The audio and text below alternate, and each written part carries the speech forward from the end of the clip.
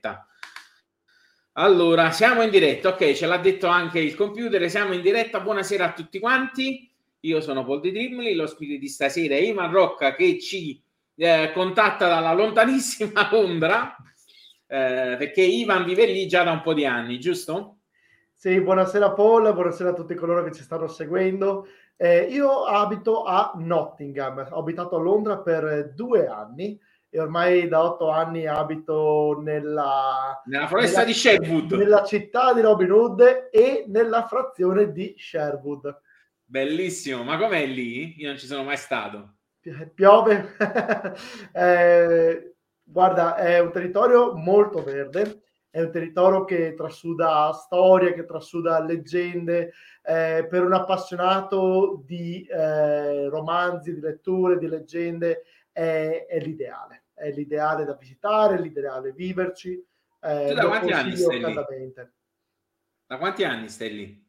8 anni qua a Nottingham. E non ti ha ispirato ancora una romanza cavalleresca, una Guarda, ricerca del devo Santo dirti la Graal? verità. Ho scritto alcuni racconti che sono ambientati a Nottingham e soprattutto sono ambientati nei 14 chilometri di gallerie sotterranee che corrono lungo la città. Ah, non lo sapevo questo, ci sono 14 km di gallerie. Guarda, tutti conoscono Nottingham soprattutto per lo sceriffo, per Robin Certo. Hood.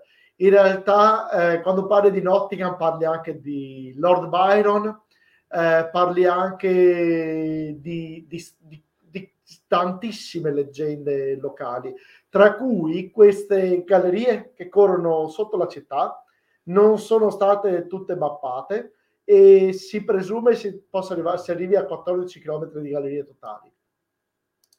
C'è già un ammiratore, Orazio. Ciao Orazio. Ciao Orazio, grazie di essere qui con noi.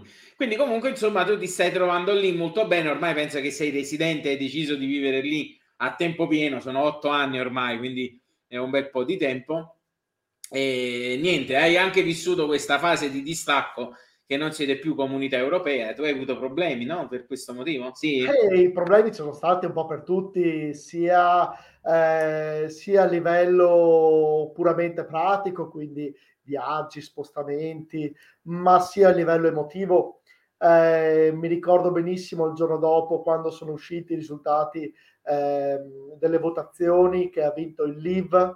Per la strada era un mortorio, nessuno che parlava, tutti che guardavano in basso.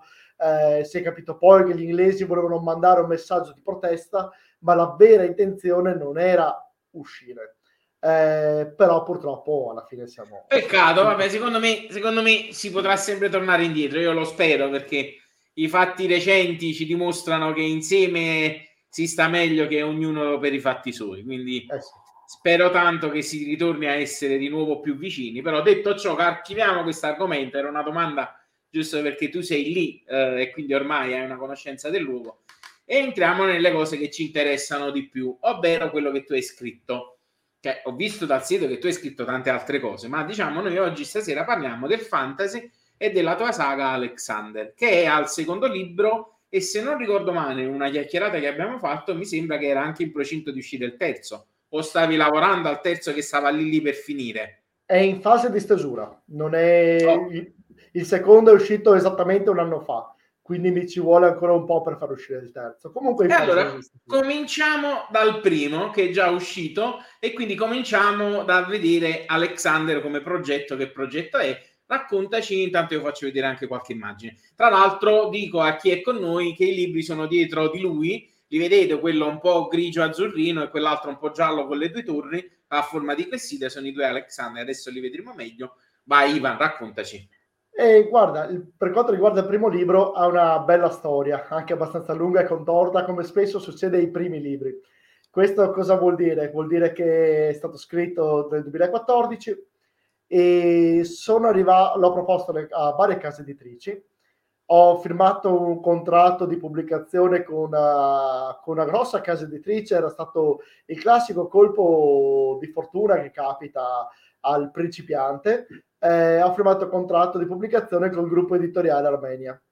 E al tempo io leggevo i libri di Armenia, già da anni, e ero felicissimo di pubblicare con loro, di essere stato scelto. Peraltro era strano e inusuale che uno scrittore alla prima pubblicazione, mi sono sentito veramente onorato di poter far parte della squadra. Come è andata con loro? Allora, praticamente abbiamo proceduto con la fase di editing, ci siamo dati delle tempistiche, doveva uscire per febbraio 2015, però purtroppo cosa è successo? Armenia è chiuso per le ferie natalizie nel dicembre 2014 per non riaprire mai più, all'insaputa di tutti i dipendenti. È andata come è andata, ogni contratto è stato stralciato. E praticamente ora Armenia è riaperto da 2 o 3 anni, se non mi sbaglio, ma perché altre case editrici l'hanno assorbita. Sono stato felice di sapere che tutti coloro che lavoravano per Armenia hanno comunque mantenuto il posto di lavoro sotto altri proprietari, però ovviamente ho dovuto ricominciare il mio percorso da caso. E quindi ti sei dato al self? No, non ancora. No? Ho pubblicato ho pubblicato un libro con una casa editrice più piccola. Ok. Quindi ho rifatto di nuovo tutto il percorso, sempre una casa editrice non a pagamento, più piccola, e però, come spesso succede con molte realtà editoriali, sono così piccole che distribuiscono poco, che incentivano poco. Hanno poca forza, Sì. non è nemmeno una cattiveria, cioè diciamo quelle No. che agiscono in maniera pulita, perché poi purtroppo sappiamo bene che c'è tanto altro in giro, però comunque effettivamente hanno grosse difficoltà. Esatto. Quindi l'esperienza con loro non è andata né male né bene, è stata un po', come posso dire, monotona. Le vendite ci sono state, i report annuali erano un po' saltuari, bisogna un po' andare a caccia. Quindi dopo, con l'occasione, con l'arrivo della pandemia, ho deciso di raccogliere tutte le idee e provare a pubblicare tutto ciò che avevo già pubblicato con le case editrici per conto mio. Quindi stiamo parlando di febbraio dell'anno scorso. Sì. Ho preso e pubblicato sia il primo romanzo di Alexander che una raccolta di fiabe che avevo pubblicato con un'altra casa editrice, e con l'occasione ho pubblicato l'inedito secondo romanzo della saga di Alexander. Ok. Ho dovuto un po' reinventarmi come? Proponendo dei post simpatici, attraenti, cercando un po' di attrarre il lettore, cercando di comunicare la stessa creatività che mettevo nei post nei miei libri, diciamo. Anzi, scusa, al contrario, la stessa creatività che mettevo nei libri nel post. E ha funzionato. Ho avuto un buon riscontro. Fortunatamente a ciò deve corrispondere una qualità nel libro, cioè i libri devono piacere. Non devi essere bravo a pubblicizzarti quando fai il self, ma alla fine il prodotto deve essere buono. Deve. Sì, guarda, io vabbè, non voglio rubare spazio a te, ma anche io adesso mi trovo da pochi giorni una decina in crowdfunding, e la casa editrice Book a Book, una casa editrice molto seria, tutto il resto appresso, però diciamo in questa fase, come dicevi giustamente tu, il grosso del lavoro spetta all'autore, che deve promuoversi e fare i post e fare i social. Guarda, ieri sentivo su Radio Virgin, adesso parliamo di tutt'altro, sentivo Radio Virgin, mi pare che fosse Paola Maggeri, che parlava proprio di come gli esordienti in generale nel mondo del web, quindi artisti generici dalla musica all'arte, fossero pesantemente stressati, perché comunque al giorno d'oggi molto passa per il web, e quindi oltre a tutto il lavoro che devi fare di creatività, oltre al fatto che quasi sempre quando non sei conosciuto poi devi fare un altro lavoro, c'è un altro lavoro pesantissimo che però di contro è il più importante, anche più importante della tua opera, che è quello dei social, che è l'unico modo, diciamo in maniera economica, di farti conoscere. E praticamente sta nascendo una sorta di stress da rapporto con i social per quelli che dovrebbero, diciamo, non farli proprio, perché diciamo l'artista dovrebbe avere il piacere di essere solo un artista, e però si vede poi preso dai tag e quello e quella, tutto un mondo molto tecnico che comunque porta molto stress, perché uno capisce che al giorno d'oggi se non sei lì è molto difficile che che vendi o che quantomeno vieni conosciuto. E quindi quello che dicevi tu effettivamente è un problema diciamo una realtà che affligge un po' tutti, perché inevitabilmente ti la devi cavare da solo, perché certo non puoi avere una squadra di fotografi, di media manager, e ovviamente anche i budget sono ridotti, perché certo ovviamente uno fa quello che fa con quello che può fare. È una realtà, siamo nel 2022, quindi è una realtà che dobbiamo affrontare. Come dici tu, non tutti possono, non tutti hanno il tempo, la voglia, anche la passione di fare queste cose. Prende tanto tempo stare appresso ai social. Io conosco alcuni scrittori che sono bravissimi, che sono sicuro, parlo di scrittori esordienti con solo 2 o 3 pubblicazioni alle spalle. Sono bravissimi a scrivere, ma purtroppo faticano un po' a farsi vedere mediaticamente.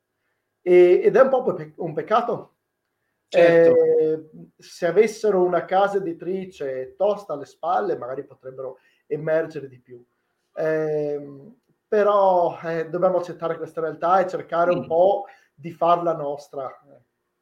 Senti, comunque adesso che tu hai detto questi 2 o 3 nomi, diglieli che se vogliono, se riescono, perché io con qualcuno che ho contattato mi ha detto guarda, fare video non è per me, non ci riesco proprio, però magari se vogliono mi dici guarda, mettetevi in contatto, vi organizzate, mi fa solamente piacere, se tu mi dici che hanno dei bei lavori mi fa solo piacere poterne parlare e quel poco che posso anche promuovere nel mio piccolissimo.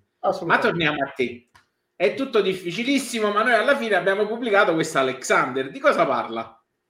Alexander parla della storia di un ragazzo, di un giovane umano cresciuto in mezzo ai mostri.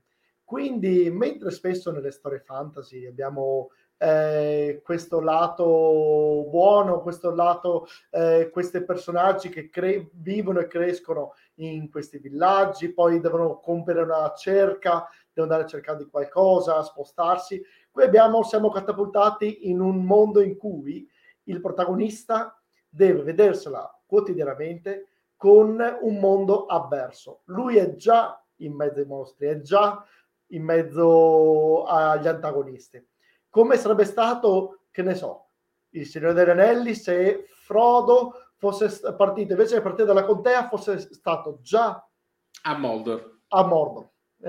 Sì, infatti io quando ho letto un po' tutti e 2 i libri, infatti il primo parte proprio così. Da troppi anni la capitale del male è sopita. Quindi noi siamo già nel male e poi ovviamente si sviluppa la storia con questo Alexander che poi farà delle cose senza svelare troppo. Quindi è un fantasy un po' dark, giusto? O se sbaglio, dimmelo. Sì, non troppo. Attenzione, una volta che il lettore si approccia al romanzo scopre che non è poi così dark. L'ambientazione è dark, però gli sviluppi portano Alexander in vari luoghi a compiere varie cose. Diciamo che l'impronta che ho dato ai 2 romanzi è soprattutto quella del mystery. Cosa vuol dire? Non mi piace annoiare il lettore, quindi cerco sempre di fare in modo che non si stanchi mai di leggere e si è invogliato a girare pagina dopo pagina.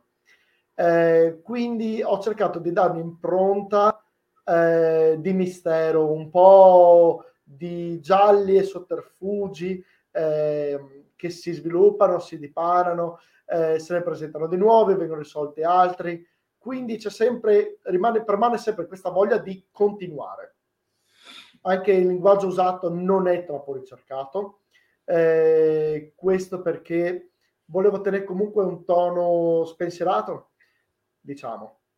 Senti, quindi praticamente mi stai dicendo è un fantasy, ci sono degli elementi dark, quindi non è prettamente dark, quindi con tutte le sfumature che implica il dark, però tu ci hai messo anche un po' di mystery, un po' di giallo, quindi un bel po' di mystery. Un bel po' di mystery. Quindi la domanda è, ci hai messo anche una storia d'amore? Allora, i romanzi della saga di Alexander crescono un po' col lettore. Cosa vuol dire? Come i romanzi di Harry Potter, il primo adatto a un undicenne, il secondo a un dodicenne e via così. Il livello di violenza, ma anche di amore, la parte sentimentale aumenta con l'avanzare della saga. Okay. Quindi il primo è prettamente azione, sono prettamente fatti.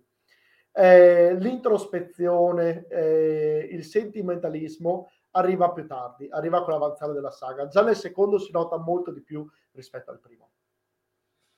Ok, perfetto. Quindi diciamo c'è un'evoluzione al di là del fatto che nel primo c'è una storia e quindi poi dopo in secondo luogo nel secondo c'è una storia che sicuramente parte o comunque continua dal primo, c'è anche un po' un'evoluzione degli accadimenti, quindi non è semplice storia 1, storia 2, ma un susseguirsi di cose che crescono insieme al lettore che porteranno poi al 3, giusto?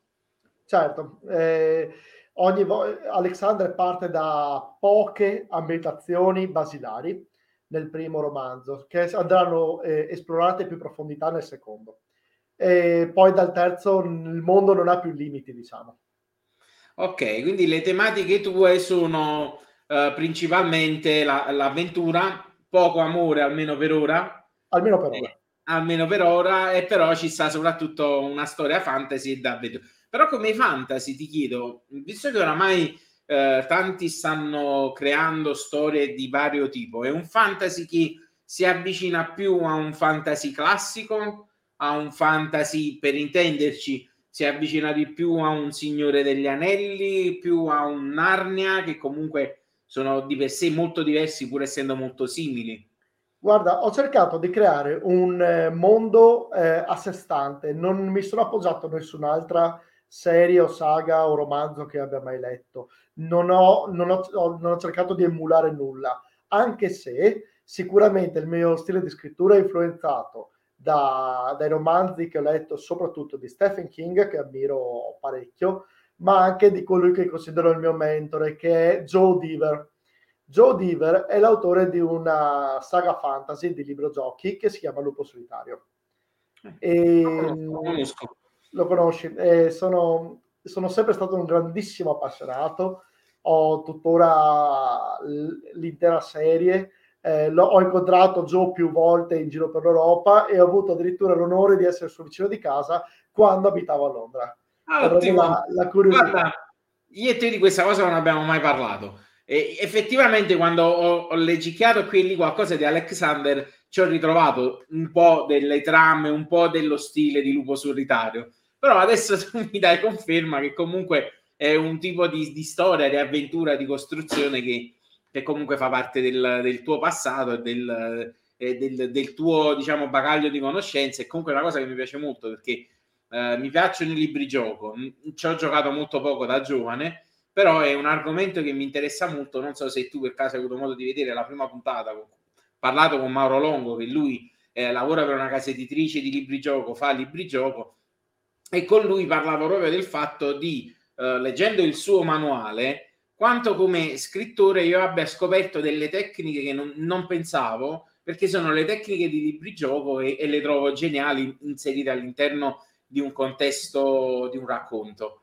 E mi piace molto quest'idea di mischiare anche i generi, nel senso non di far diventare un romanzo un libro gioco, però ad esempio prendere delle atmosfere, prendere delle cose che magari sono lì, che vanno più verso un gioco di ruolo che non verso un libro, e trovare il modo di rapportarne nella scrittura, che alla fine è un po' quello che hai fatto tu, perché in sostanza sei riuscito un po' a metterci un po' di libro game all'interno di un racconto dove ovviamente non ci sono scelte abivi o cose così.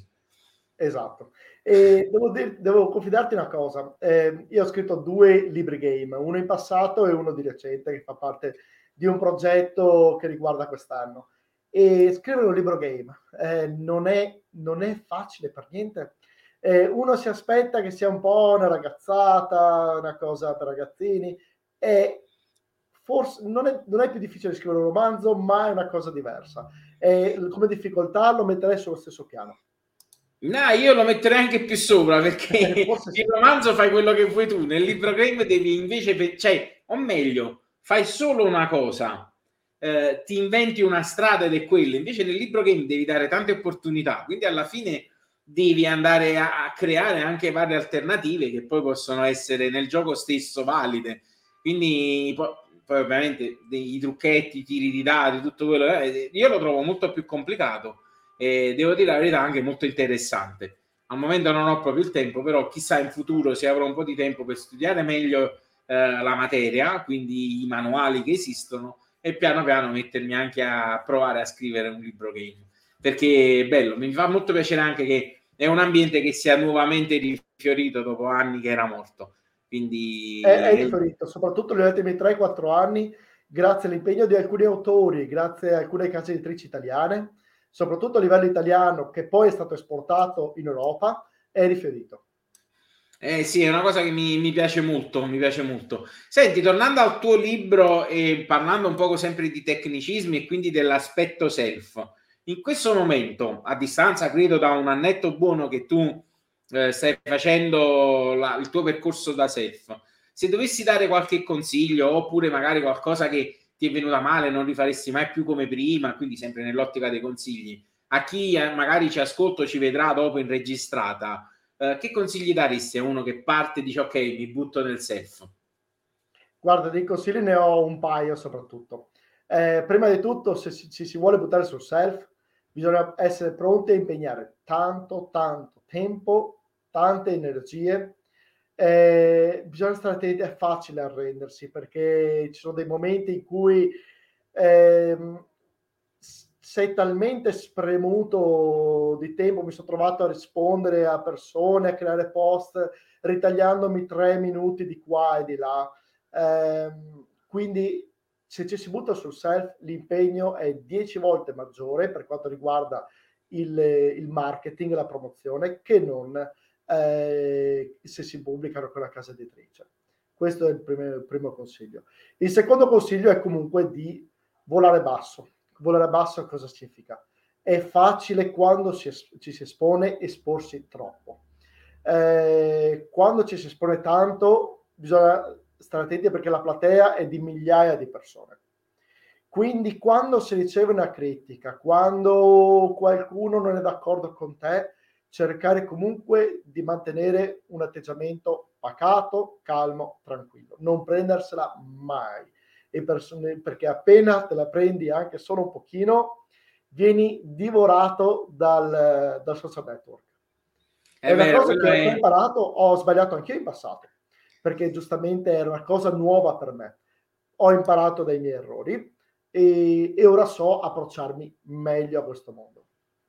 No, è vero, perché viene magnificato tutto, quindi dici che bello e allora escono tutti quanti e dicono ha detto che bello. Non sai mai dici che schifo, la volta che dici che schifo puoi avere anche ragione, ma ci sarà comunque una fetta di mondo che dirà ha detto che schifo e quindi potrebbe essere una rovina o comunque un grosso problema. Quindi sì, è vero, sui social bisogna stare molto attenti e bisogna avere una grande pazienza, essere un po' psicologi e visto che fa parte del gioco non prendersela nemmeno quando magari qualcuno fa degli attacchi anche sciocchi, dice vabbè dai vado avanti. Esatto. Verissimo. Invece da un punto di vista editoriale tu ti sei appoggiato a qualcuno per l'editing, per le grafiche, suppongo per le copertine, quindi il lavoro come l'hai svolto? In solitaria o hai usato comunque uno staff pseudo casa editrice e quindi ti sei messo lì da solo e ti sei cercato quei pezzi che di solito mette la casa editrice? Guarda, come spesso succede, intessendo relazioni, si hanno anche le fortune di conoscere delle persone brave, disponibili, sempre attente, che poi queste si consolidano in vere e proprie amicizie. Io ho 5 amici fidati ormai da 7 anni che sono i miei lettori di fiducia. Cosa vuol dire? Che leggono ogni singolo capitolo di quello che poi pubblicherò. I famigerati beta tester. Esatto, sono dei beta reader di fiducia che ho da anni.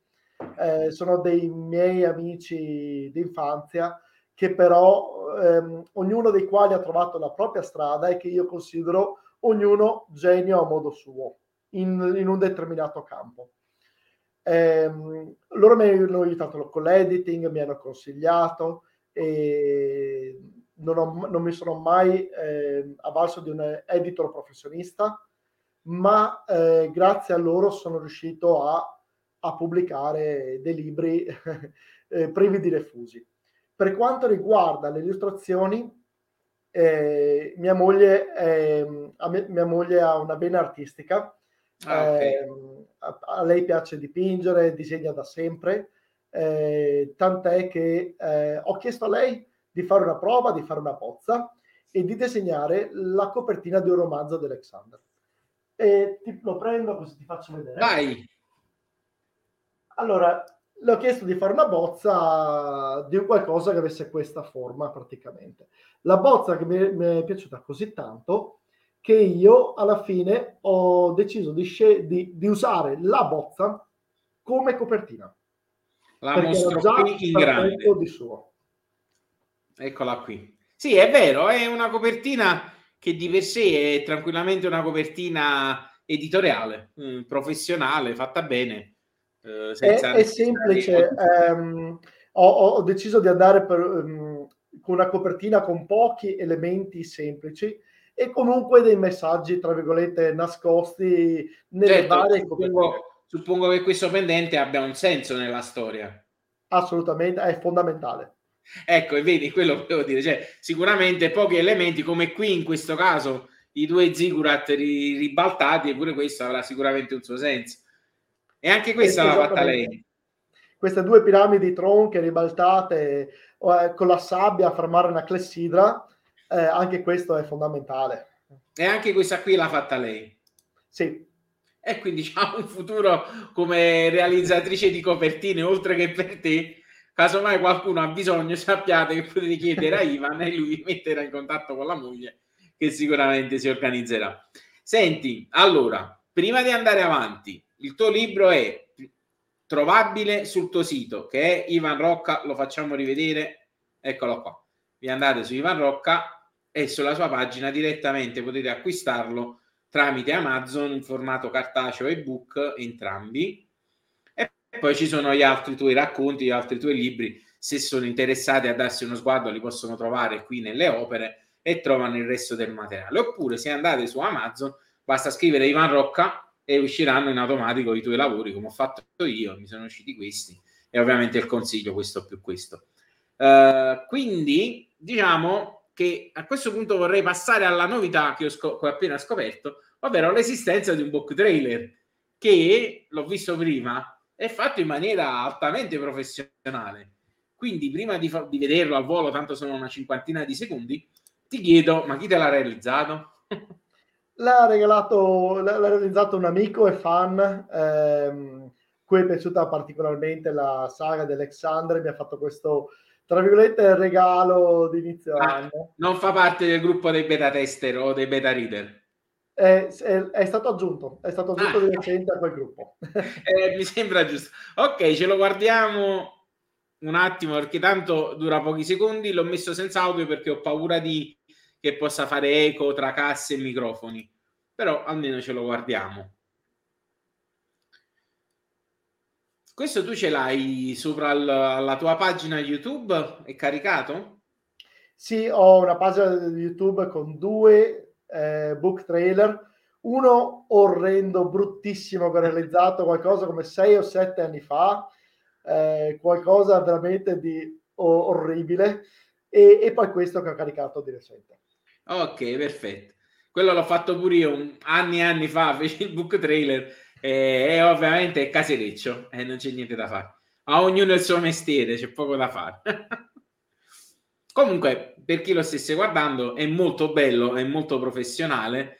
Vediamo se mettendo un po' l'audio dà fastidio. Tu lo senti? No, credo che non si senta.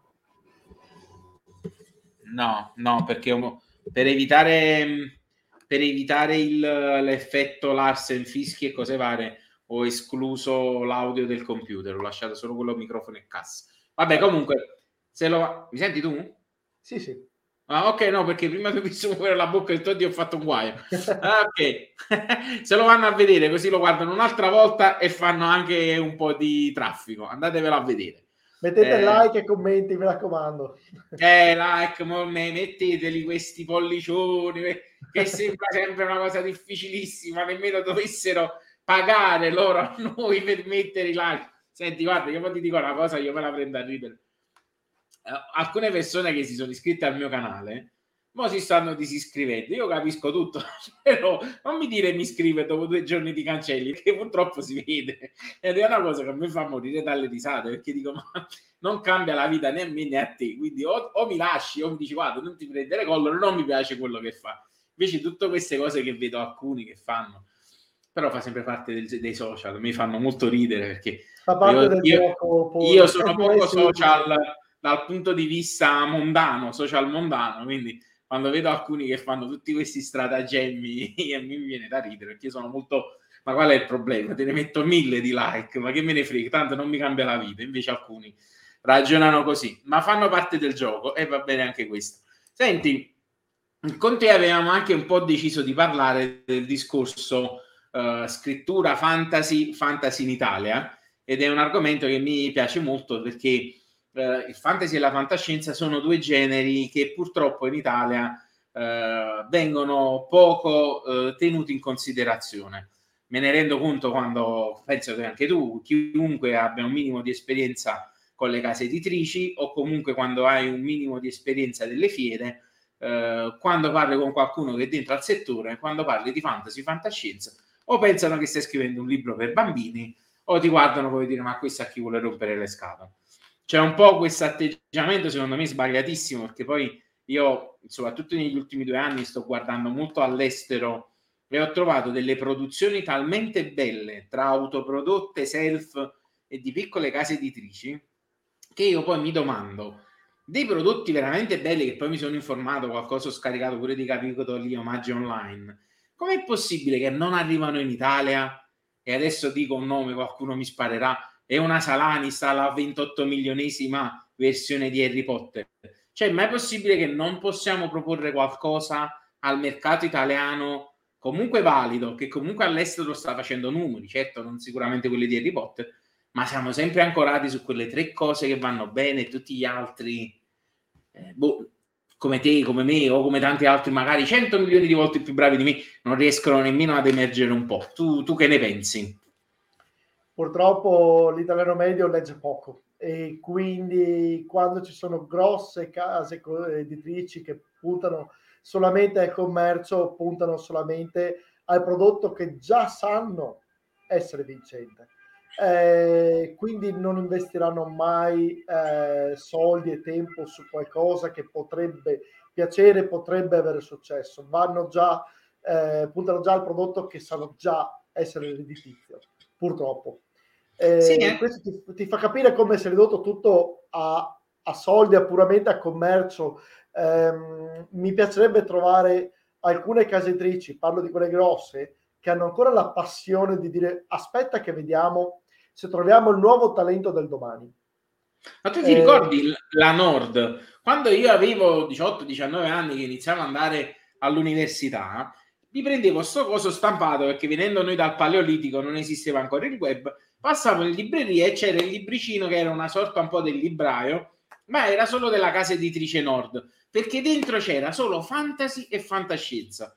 Quando qualche anno fa sono andato a vedere la Nord, mi sono cadute le braccia. 2 titoli fantasy, mezzo titolo fantascienza, paranormal romance, amore, thriller, la signora nel dopoguerra, la zia che ha incontrato la mamma che non si vedevano da cioè tutte storie alla fine quelle che fanno tutti quanti, ed è un peccato perché comunque la Nord aveva un'impronta molto forte fantasy e fantascienza ed era un nome grosso e alla fine hanno abbandonato e per me è tristissimo. L'hanno abbandonato perché i lettori sono scarsi, purtroppo.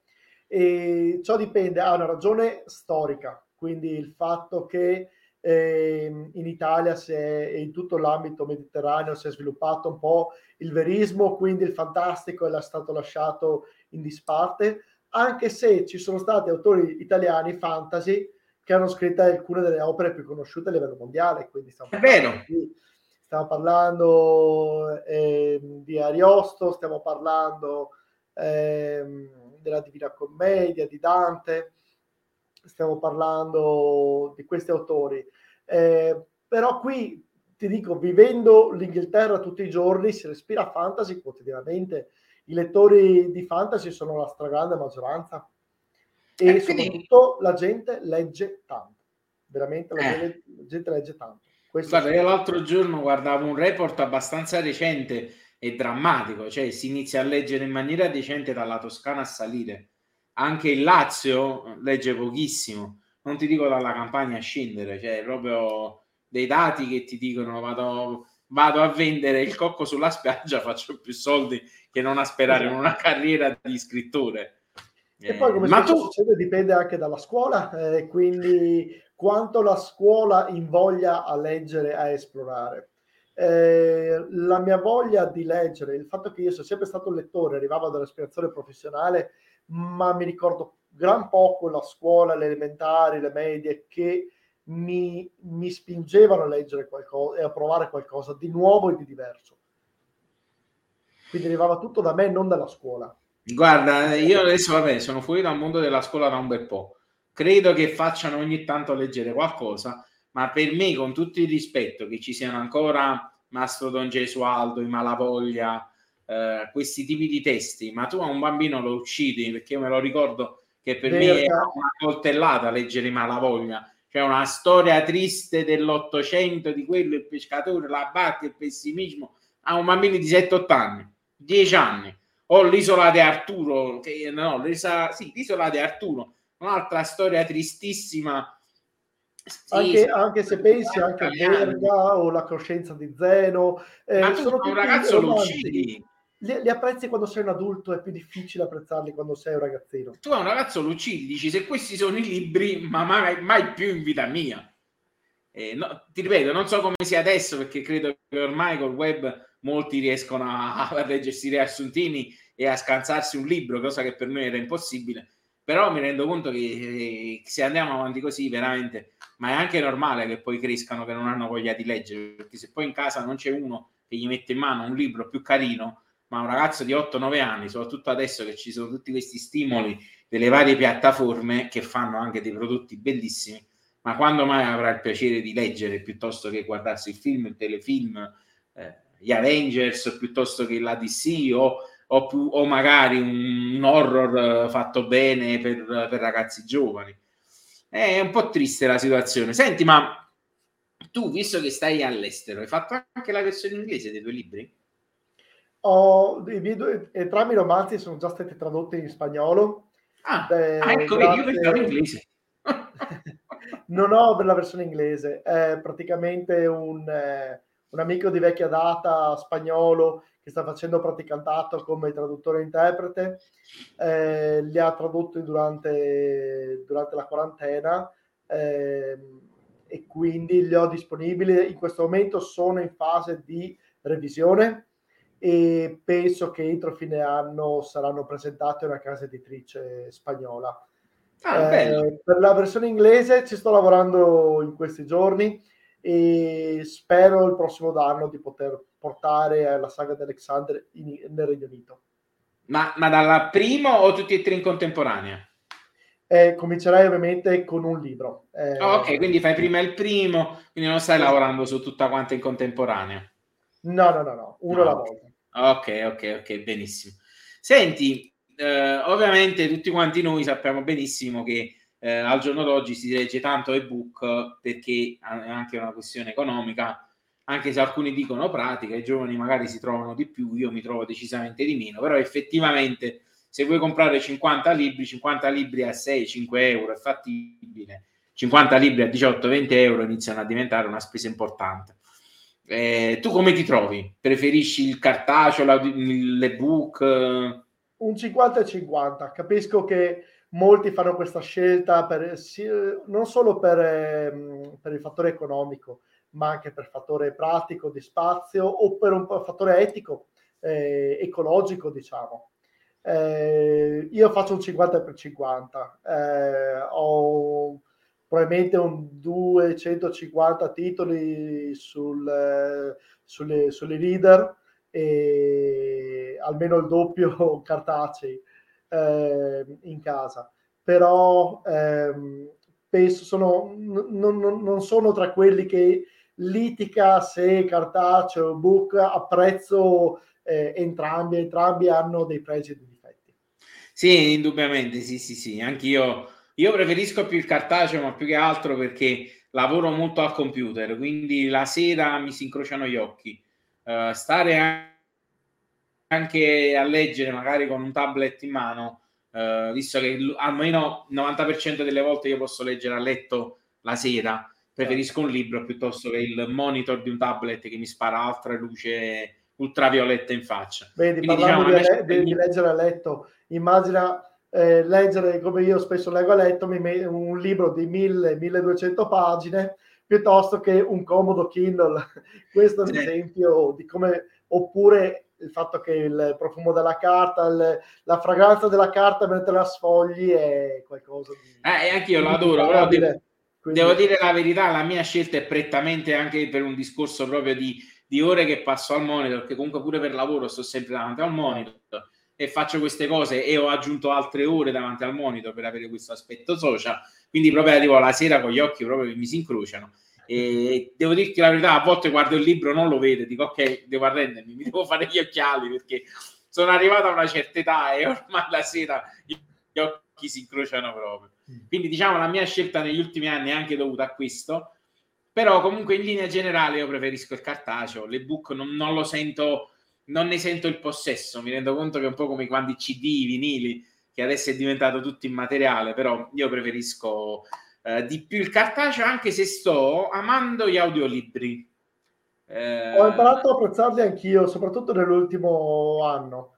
Ne sono usciti di più, il mercato del libro ha avuto un'impennata e ti dirò, li sto davvero apprezzando, in quanto ci sono dei libri che tu vorresti conoscere, ma passano sempre un po' in secondo piano rispetto a altri titoli che hanno la precedenza.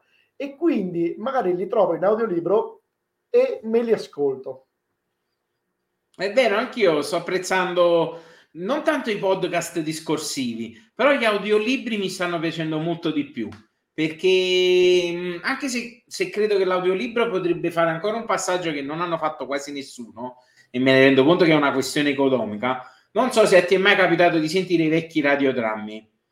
I vecchi radiodrammi avevano l'effetto delle scarpe, il suono della porta che apre. Negli audiolibri, nel 90% di quelli che ho potuto sentire, che comunque sono pochi, 7-8 ne ho ascoltati, c'è quasi sempre la voce narrante e al massimo ogni tanto un sottofondo musicale. Sarebbe carino, ad esempio, se iniziassero a fare gli audiolibri con più voci, quindi vari personaggi, varie voci, e sottofondo, per esempio, se stanno in un parco gli uccellini. Secondo me diventerebbe esperienziale, quasi da realtà virtuale. Guarda, conosco un paio di canali di audiolibri che mettono questi effetti sonori. Se vuoi posso anche dire i nomi, se non è Sì, per me necessario. sì, tanto... Allora, un canale è quello conosciutissimo di Lorenzo Loretti, che legge libri di Stephen King soprattutto, ma dà anche spazio agli autori emergenti italiani.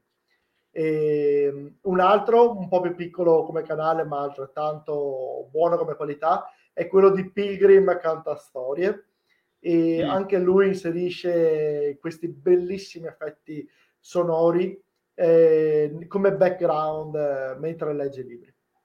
Bello, no, è una cosa che secondo me ci passo. Infatti Lorenzo Loretti l'ho segnato perché ho una memoria che mi dimentico tutto, quindi mi andrò a vedere i commenti, a un certo punto lo becco, me la vado a guardare volentieri, perché secondo me veramente è la chicca finale negli audiolibri. Se riescono, certo è più lavorato, fare più voci, fare più effetti, secondo me lo vivi proprio il libro. Ti mancano gli odori, poi alla fine chiudi gli occhi e ti immagini il libro sentendo le voci, i rumori, ed è molto bello se non ti addormenti. Ma io più volte mi sono addormentato sentendo gli audiolibri a letto. E niente. Senti, allora, noi siamo quasi verso la fine. Hai qualcosa? Ah, ok, ti volevo chiedere questa cosa qui.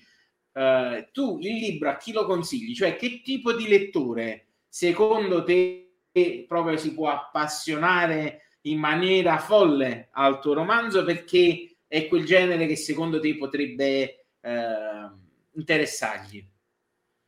Beh, ho cercato di scrivere il mio libro per fare in modo che non annoi nessuno.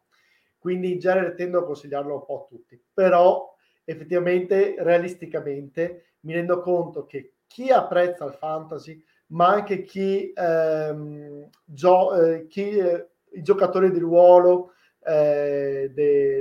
giochi come Dungeons and Dragons o simili, lo apprezzano parecchi, gli amanti, tutti gli amanti di quelle saghe che si svolgono sempre col fiato sospeso. Okay. Ad esempio, per farti intendere, i libri di Dan Brown si svolgono nell'arco di una notte e ti tengono sempre col fiato sospeso. Sei sempre invogliato a girare pagina. Quindi a tutti coloro a cui piacciono questa tipologia di libri. Quindi possiamo dire che piace sicuramente a chi è amante dei giochi di ruolo, perché comunque c'è una vena. Aggiungerei anche a quelli che hanno giocato, si ricordano o addirittura hanno conoscenza profondissima di Lupo Solitario, nel quale sicuramente possono ritrovare qualcosa. E quindi possiamo anche dire tutti gli amanti dei film, dei video, delle storie di avventura. Quindi Dan Brown o anche dico una cosa al contrario, I Pirati dei Caraibi, che comunque è un film molto dove le cose succedono, anche se è tutt'altro genere, o anche gli amanti dei gialli per il fattore mystery. Sì, il gialli per il mystery, ma il giallo, ecco, è più un giallo alla Poirot o un giallo, non lo so. È più lo stesso tipologia di giallo che trovi nei romanzi di Harry Potter, in cui ci sono vari elementi che devono concatenarsi e si concateneranno e vengono un po' disseminati qua e là sulle pagine. Mi piace parecchio giocare con le frasi, giocare con le parole, giocare con le azioni, e soprattutto quando alla fine inaspettatamente il lettore mette insieme tutti gli elementi, ha come una realizzazione divina. Ok, quindi mi è piaciuta lì, non avevo fatto questo collegamento, è vero, in Harry Potter ci sono tutte, in ogni libro ci sono, soprattutto nei primi, poi alla fine un po' si scioglie questo mistero, però in ogni libro ci sono degli elementi che vanno a comporre il mistero della singola avventura e della storia più grande con Voldemort. Quindi tu hai comunque disseminato su quello stile lì di costruzione anche gli elementi che poi vanno a dipanare tutti gli eventi del libro. Ok, insomma può piacere quasi a tutti. Io spero che possa piacere quasi a tutti e che molti passino a vedere il tuo sito, dove possono trovare non solo i tuoi romanzi, ma anche le altre tue opere, ovviamente la tua pagina e soprattutto le tue pagine social, che una è il cassetto di Ivan Rocca, dove penso tu parli del libro, ma anche più in generale di altre cose, giusto? Anche dell'editoria, del fantasy italiano, eccetera, eccetera. Ok, e poi ovviamente se hanno piacere possono chiederti l'amicizia, questo è il tuo profilo personale di Ivan Rocca, hai ancora un po' di spazio, sei solo a 4.500. Signori, gli ultimi 500 posti, dopodiché posso dirti una cosa, Paul? Aspetta, cambio visualizzazione. Fino a un anno e mezzo fa avevo forse 800-900 amici. Dai. Da quando mi sono messo in gioco con il self, ricevo richiesta di amicizia quotidianamente. Sì, devo dirti la verità, anche a me nell'ultimo paio di mesi, io ho iniziato praticamente a dicembre a essere un po' più presente sui social e comunque mi sono arrivate 300-400 richieste che io poi le valuto e ho dovuto scartare circa la metà perché erano o fake o erano cose un po' hard, però comunque ne stanno arrivando tante di più e niente, no, è comunque una bella soddisfazione, quindi devo dire la verità, le persone che hanno piacere di restare in contatto con te è una cosa carina, anche perché comunque fa quella famigerata fan base, come dicono alcuni, che è sempre importante per poter dire: oh, guarda, io ho scritto un libro, se ti fa piacere sta lì, se non ti fa piacere vai via. Lo zoccolo duro. Sì, è comunque una base per promuoversi, come ci siamo detti prima. Ok, allora, per tutti i presenti, noi adesso andiamo avanti con le nostre domande. Se state guardando il video e lo state guardando in posticipata su YouTube, il video adesso si interrompe, quindi saluto ufficialmente Ivan Rocca, lo ringrazio di essere stato con noi. Ciao. Grazie Paul e grazie a tutti coloro che ci hanno seguito. In questo momento il video si sarebbe staccato su YouTube, ma noi andiamo avanti con questo modo molto così che mi piace a me, abbastanza free. Leviamo questa e ti metto una bella azzurro e passiamo alle domande.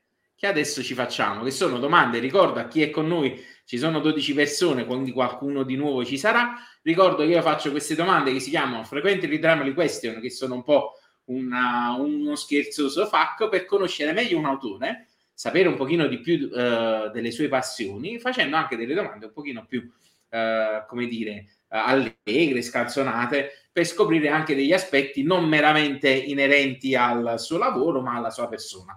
Ovviamente, Ivan, come dico a tutti quanti, rispondi come ti pare. Vuoi fare una battuta, fai una battuta, se vuoi dire no comment, dici no comment. Non c'è assolutamente nessun problema, noi siamo qui per divertirci. Frequently Timely Question, si comincia. Prima domanda, scusa, non l'avevo preparate. Nome. Ivan. Soprannome. Capocannoniere. Come mai? Giochi? No. Non la voglio sapere. È un'altra storia, meglio non raccontarla al pubblico. Va bene. Quanti anni ti dai? 28. Va bene. Professione. Ristoratore e scrittore. Ultimo libro scritto. Quello che sta per uscire e uscirà nell'arco di un paio di mesi. Ok, il titolo. Ce l'hai? Posso rivelarlo, sì. Mai detto prima. Si chiamerà Apoteosi del cliente. Caspita, ho anche un'anteprima. Genere? Diciamo che è un realistico, comico, barra vita quotidiana. Ok. Una cosa un po' strana. A chi lo consigli questo libro? A tutti coloro che lavorano nei negozi, nella ristorazione, oppure sono clienti, a tutti coloro che hanno la passione per le recensioni, per TripAdvisor, a tutti coloro a cui piace il lato comico delle cose. Ok. Quanto spendi al mese in libri? Una cinquantina di sterline. Ok. Ok, adesso dimmi una frase nel tuo dialetto.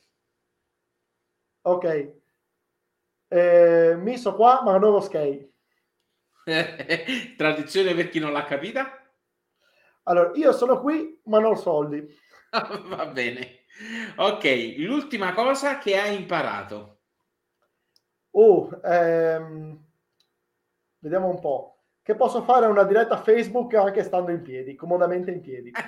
Ottimo. Allora, visto che tu sei un rappresentante italiano all'estero, ti domando, pizza con o senza ananas? Assolutamente senza. Senti, visto che tu hai detto ristorazione, da te quanti hanno chiesto la pizza con l'ananas? In media un paio di volte a settimana. Mamma mia. Senti, cosa sai cucinare? Tutte le cose salate. Quindi pasta, pizza, focacce. E invece mia moglie si è concentrata sulle cose dolci. Quindi ci completiamo.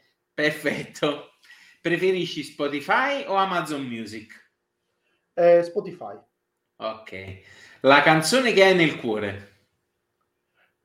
Fuoco nel fuoco di Eros Ramazzotti. Ok. Allora, hai mai avuto proposte indecenti? Oh sì. Non ti chiedo quali, va bene. Guarda, con il mio lavoro succede spesso. Cosa fai se un gatto nero ti attraversa la strada? Lo schivo. Ok. Per cosa ti batteresti fino al rischio della vita? Ok, sempre per il benessere altrui, costantemente, ogni giorno. Bello. Senti, la Terra secondo te è piatta? Direi proprio di no. Siamo mai stati sulla Luna? Sì, vorrei darci anch'io un giorno. Tra poco, ormai i razzi sembra che li possono prendere tutti. Un'altra Esatto. ventina d'anni e ci andiamo a fare la pensione sulla Luna. Dove vorresti andare in vacanza, per l'appunto? Mi piacerebbe tornare in Giappone, una terra che ho ammirato tantissimo. Ok. Ah, a saperlo, vedi, ti facevo qualche domanda sul Giappone. Alla prossima, alla prossima. Quest'anno cosa leggerai? Quest'anno farò la stessa cosa che ho fatto l'anno scorso. Alternerò classici con romanzi di autori emergenti. Faccio uno e uno. Adesso faremo scontenti qualcuno. Il miglior libro che hai letto? Io ho un libro che ho nel cuore da sempre. Mi dispiace perché è scritto mi piacerebbe citare qualche autore di nicchia, in realtà è scritto da uno scrittore famosissimo. Questo libro è It di Stephen King, che ho letto per la prima volta a 12 anni. Vabbè, è il libro che sta nel cuore e va bene così. Mentre invece il miglior film visto, quello che ti è piaciuto di più? Miglior film visto, ovviamente, come tutti sanno, come tutti dicono, la saga del Signore degli Anelli, ma anche il Miglio Verde ho apprezzato parecchio. È vero. Allora, a questo punto ti domando, puoi essere re per un giorno, preferisci Wakanda o Zamunda? Wakanda. Va bene. Supereroi, Marvel o DC? Guarda, per come stanno gestendo le serie, Marvel tutta la vita. Ok. Preferisci Stregatto o Pimpa? Stregatto, è pazzo. Ok. Anche se quell'altra ci va dietro. Pimpa, ok. Senti, Zero Calcare o Calfort? Posso bestemmiare in diretta? Non ho ancora Vai. letto nulla di Zero Calcare. No, ma pure io. Perché, se ti dico anche perché ha visto l'altra parte della puntata, lo potrà capire, il discorso dell'angoscia esistenziale un po' malavoglia a me mi prende a petto, visto che vedo che molto che Zero Calcare va su quella striscia lì, diciamo, a me un po' mi prende, quindi non riesco a Guarda, leggere. tendo a non leggere o non vedere una serie solo perché è di moda in quel momento. Aspetterò il momento giusto, magari fra qualche anno. Sì, probabilmente pure io tra qualche tempo lo prendo e lo guarderò. Allora, cosa non bisogna avere nella vita per essere felici? Che cosa non bisogna avere? Questa è tosta.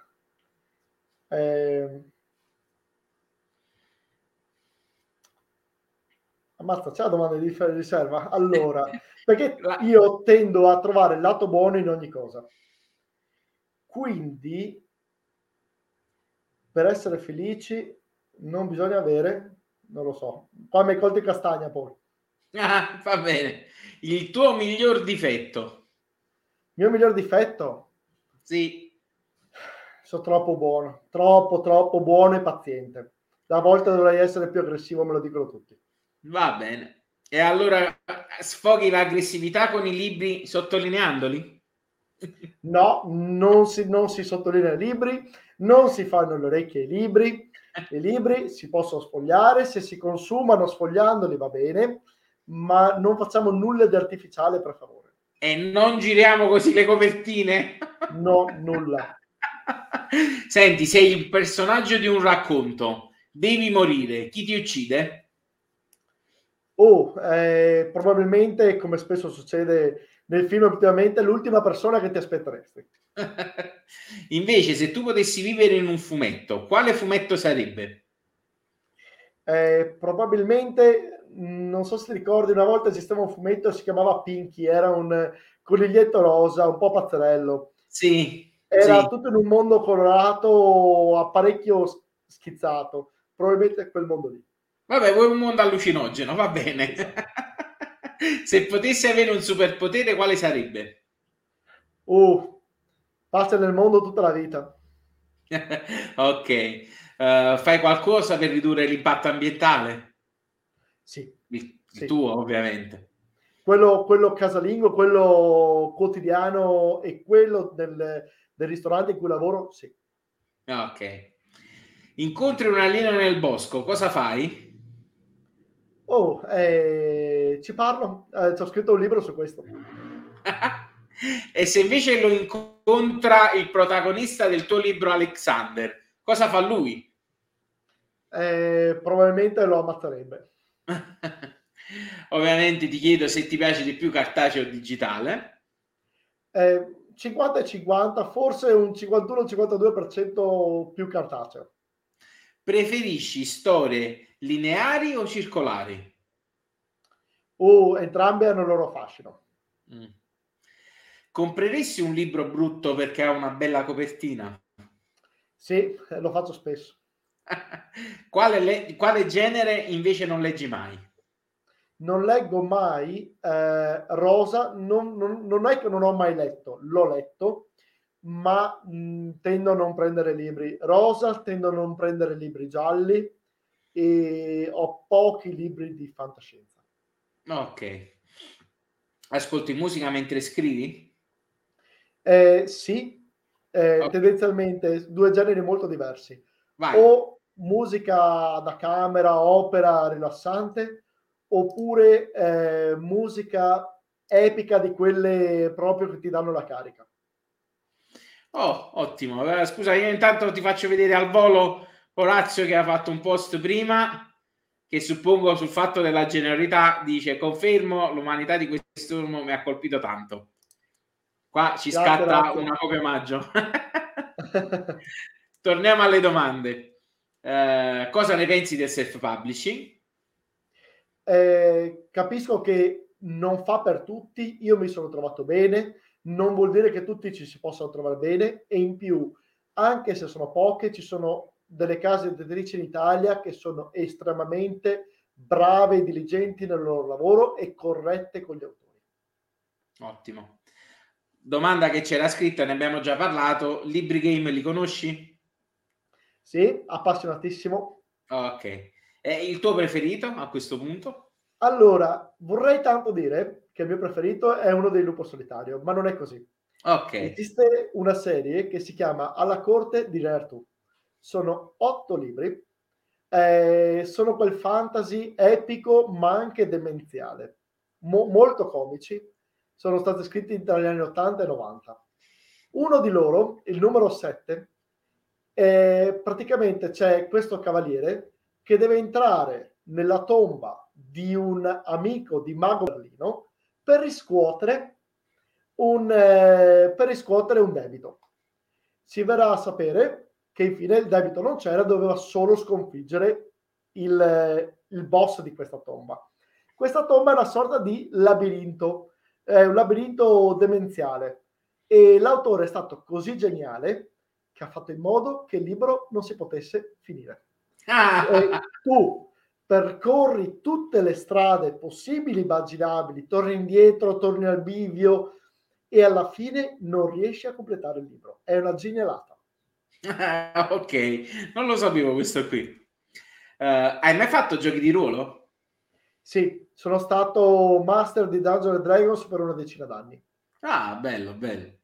Invece hai mai fatto a botte? Sì, ho avuto una giovinezza, sono stato giovane anch'io. Ah, ok, va bene. Sei stato un giovane buono, però hai fatto a botte. Sì, diciamo che sono diventato buono dopo. Ah, ok, va bene. Ti sei addolcito con le botte. È la saggezza dell'età che avanza. Certo, hai ragione. Senti, Ivan, noi abbiamo finito, quindi ti faccio l'ultima domanda di rito che è chi vuoi salutare? Allora, io saluto soprattutto tre autori. Sono tre autori del fantasy italiano che apprezzo, che ho imparato ad ammirare, dei quali ho letto le opere e dei quali ho da sempre elogiato il metodo, lo stile di scrittura, mi piacciono davvero i loro libri. La prima si chiama Barbara Repetto, che probabilmente conoscerai, è la più famosa dei tre e ha già parecchi titoli all'attivo.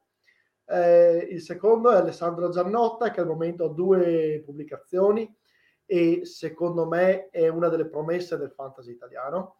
Il terzo si chiama Fabio Guerrini, anche lui ha 2 romanzi pubblicati e scrive divinamente. Io questi 3 li terrei d'occhio per il futuro.